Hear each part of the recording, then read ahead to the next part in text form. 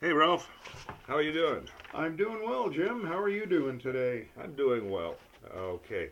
Hey, except for the fact that we had a whole bunch of snow last night. Uh, Oh, that's awful. well, I suppose it is springtime in Michigan after all. Yeah, well, we didn't have any snow here in town, but we did have a grand collection of sirens because we had an unfortunate incident with a guy escaping the police or trying to. I think I prefer The the snow. snow, the quietness and snow. Okay. Well, I've been thinking about what we're going to talk about today, Ralph, and uh, you're familiar with the seven deadly sins, aren't you? I am, yeah, and it's interesting because that was Pope Gregory the First, called Gregory the Great, and one of the saints, Saint St. Augustine, maybe? Saint Augustine, yeah, Yeah. who kind of codified and said, these are the Uh-huh. things that we men are subject to, or we people are subject to, and You know who that was? St. Thomas Aquinas. yes, Okay, yep, that's it. right. Yeah, and so I was looking at a list of the seven deadly sins, and the number one is vainglory or pride. Um, Number two is greed or covetousness. Lust is another one. Envy is another one. Gluttony is another one. Wrath is another one. And sloth is the seventh. Um, is If there I'm subject to any of those, it's probably sloth. well, no, I don't think so because you've got more than three fingers on each of your Well, that would be true, bandages. and I don't hang upside down from trees. Well, I've seen that sometimes actually. So, of the seven of them, which one do you want to pick today? Well, I think today we should pick pride. Ha ha! I was Be- hoping you'd do that. Because the reason I say that is that we're seeing, I think, a classic example of pride carried to its extreme in what's going on in the world today. I think you're right. In fact, there was a general or a retired general who identified the um, personality characteristic of Vladimir Putin, or the predominant one, as hubris. And so I had to scratch my head a little bit about hubris because I sort of remember something from Greek mythology with a guy who wanted to fly up to the sun, Yes, and he put feathers on his yeah, on his Icarus. Icarus. Yeah. And there's another one, Daedalus, no, Phaethon, who wanted to be. He was given a wish by the gods, and he wished that he could drive the chariot that towed the sun, but he couldn't handle the team, and he crashed into the earth and created the Sahara Desert in the Greek myths. Oh, okay. So, what did you call this? An overreaching pride, or Overarching pride, yeah, yeah. sort of well, if you think of this as a characteristic of Vladimir Putin, uh, here he is invading a country, a neighboring country, supposedly to put the glorious Russian Federation, I guess, sort of back together again. And I wonder if he thought about what he was doing ahead of time. Well, I think he did, but I think he was told that the Ukrainian people were aching to get back and be part of Russia, which was not true, and that they would surrender en masse, and the whole operation would take about 4 days. Uh huh. Well, we're into the second month now, and it's not going well for him, is it? No, and the thing is that, um, I have been told, I don't know that this is actually true, but I have been told that uh, Putin, in his regular meetings with his advisors, that the table that they sat at was about 30 feet long, Okay. Putin sat at one end, and all the advisors sat in a semicircle at the other end, because he didn't want anybody to be close enough to do him an injury. Okay. Which suggests something about A, his level of paranoia, and B, the fact that he has so much pride that even his advisors were afraid to tell him the truth. Uh-huh. Okay. Yeah. And that, I think, is one one of the characteristics of people who have hubris is that they either are told what they want to hear or what the underlings think they want to hear, or they disregard what they hear. Yeah. Now, how do you see hubris and, say, pride? Are they the same thing? No, because pride is a natural recognition of your achievements or somebody else's achievements. Okay, yeah, I could be proud of what my kid did in an athletic event, for example. Yeah. Or, Karen, my wife, won Teacher of the Year at Central Michigan. I was very proud for her. Yeah, very much. Okay. And I've done some things in my life that I was proud of and recognized, hey, that was a good achievement on my part. Now, I never did say I'm the only one who could ever achieve something like that, which I think carries it over into hubris. Okay, yeah, good point. Well, we've got this general talking about Vladimir Putin. How about Hitler? Do you think he is a candidate for this particular personality trait? Well, I think he is, Jim, because if you think about it, Hitler had conquered all of Europe. Yeah. Except for Great Britain. So he has one isolated island. Now it's a fairly strong power and it's got lots of navy, but it's not a big war power at this time. 1940, 1941, he's facing Britain alone. And yet, what does he do? He turns east and invades Russia. That's what I was going to say. If memory serves, he invaded Russia. Now, the thing is, he rationalized... Or attempted to invade. Yeah, he rationalized that he had to have Russia because of the wheat production in the Ukraine and the oil in the Caucasus.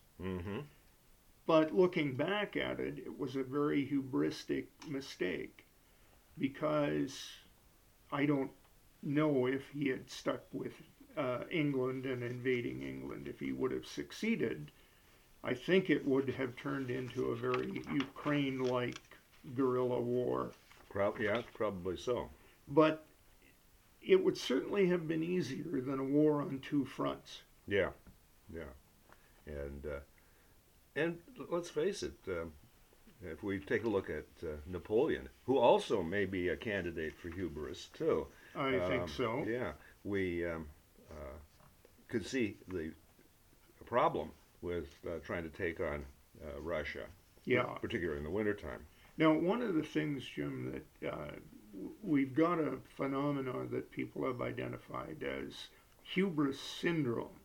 Yeah. And this is actually considered a psychological disorder in which their overarching pride leads them to, among other things, want to make their mark not just on the world, not just today, not just be by leading a company, but to influence history. So that, 2,000 years from now, people will be saying, oh, Vladimir Putin did blah, blah, blah. Yeah. I went and I took a look online at some examples of hubris in fiction.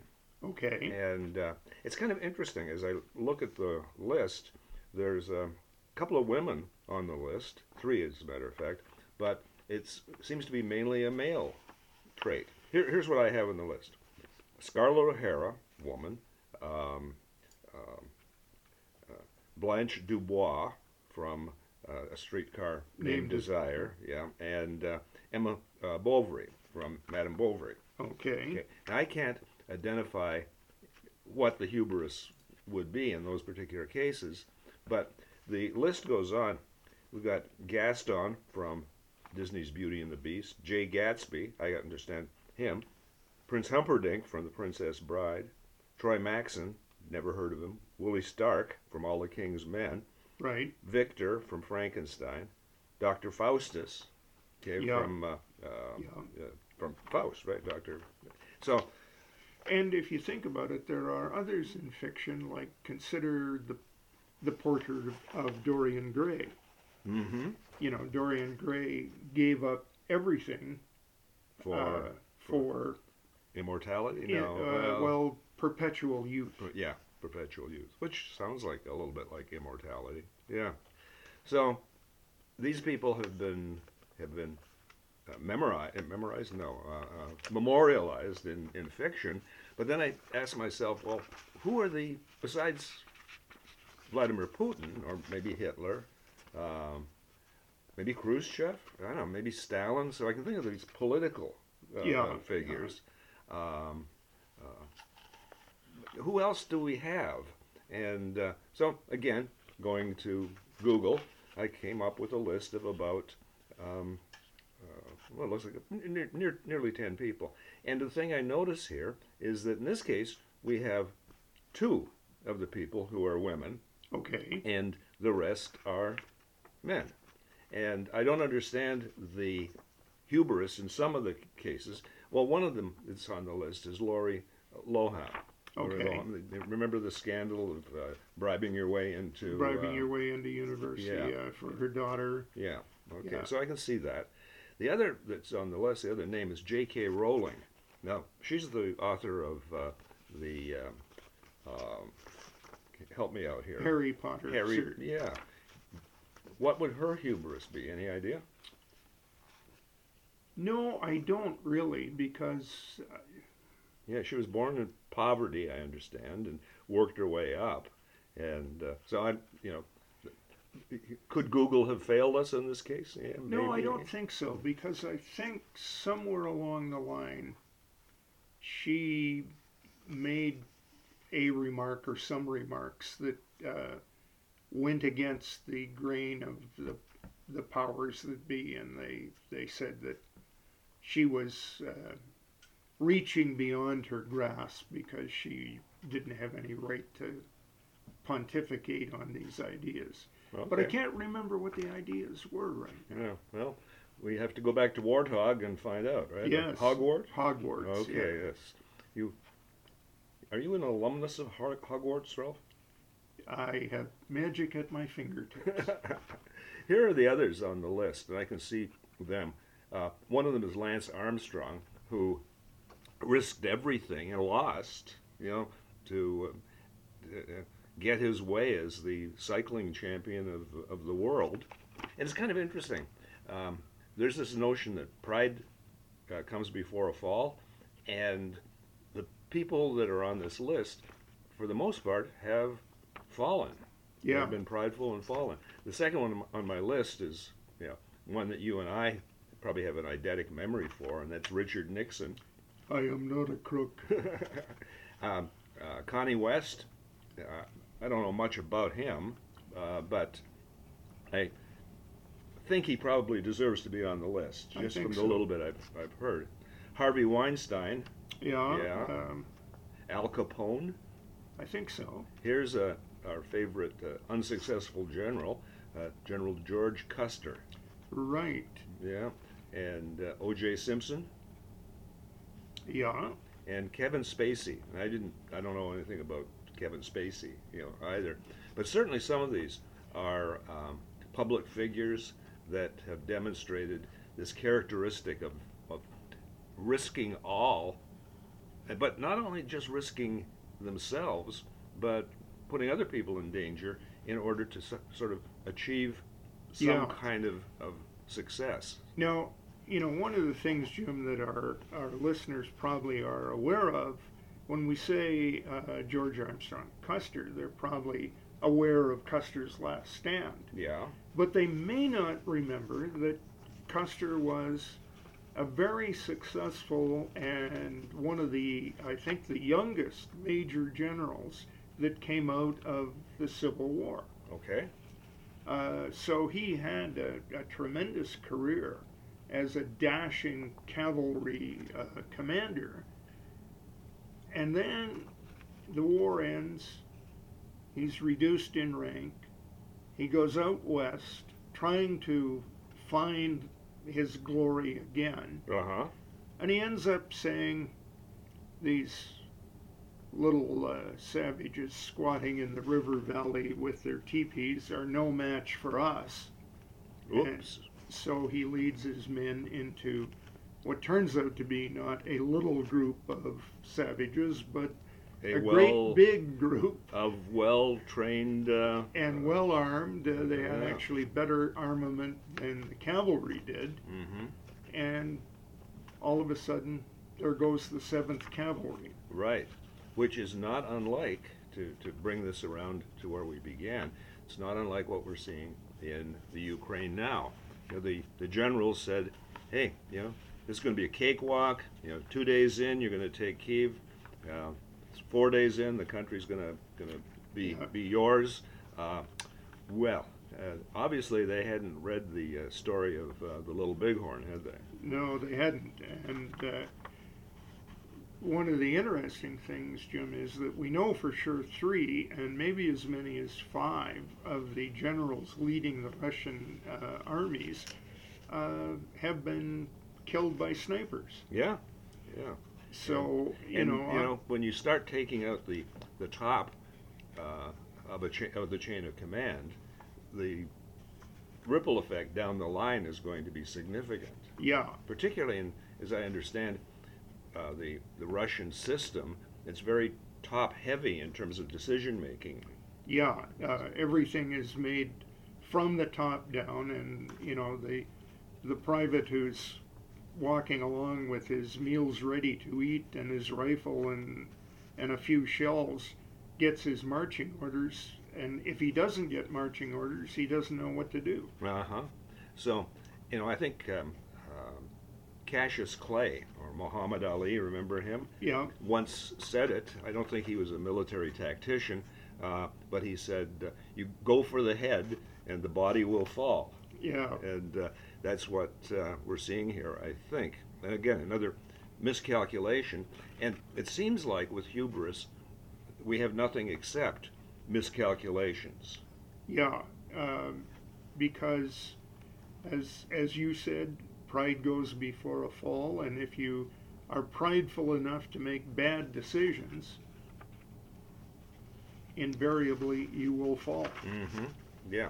You know, you put enough bad decisions together, and yeah. So with Vladimir Putin, then, if we think of his overall personality trait as being hubris, we could flip it around a little bit in conclusion, and we could go back to St. Thomas Aquinas, because he ends up cataloging the 7 deadly sins, but he also then has the mirror image of them that he's cataloged. You want to hear them? Yeah, and I think I can give you the first, and it's one we've talked about, and I think it's maybe the 4th or 5th. The 2 that we have already talked about in the past are humility. Yep. And gratitude. Yep, those are 2. Those are 2 of them. Another one is charity, right, which goes along sort of with gratitude. Chastity, temperance, patience, and diligence. Yeah. So even though we're looking initially at the 7 deadly sins, those are the 7, well, we can't call them sins, 7 virtues. 7, yeah, there you go, 7 virtues. So humility, charity, chastity, gratitude, temperance, patience, diligence. And we have talked about most of these at some point in our 150 or so podcasts that we've done. We haven't talked about chastity, I don't think, Ralph. No. And I remember. You remember a joke, don't you? Well, one of the Catholic saints who was praying and said, "Lord, give me chastity, but not yet." I went to Michigan State for my undergraduate degree in psychology, and in the middle of Michigan State's campus, there's a big statue of Sparty. The Spartan in Michigan State has his mascot, the Spartans, and so the Sparty is standing there with his helmet in his hands, and the joke at Michigan State was that if a virgin ever passes by Sparty, he will drop his helmet. I was back there a few years ago. He still has his helmet in his hands. You know. So, yeah, we may not get into that particular virtue unless some of our listeners would want to come and help us with it. Yeah. Yeah. So, okay. So what's the takeaway here, Ralph? What's I guess for you and I and our listeners, just watch your pride, right? Yeah. Pride is okay, but when it becomes arrogance. Yeah, and you have to look at it and say, I'm proud of my natural achievements, my good things, the things I've done well, but not to the point where I believe that I'm unbeatable. Yeah, okay, good. And I think some of it actually comes from a well-buried fear. For example, Lance Armstrong.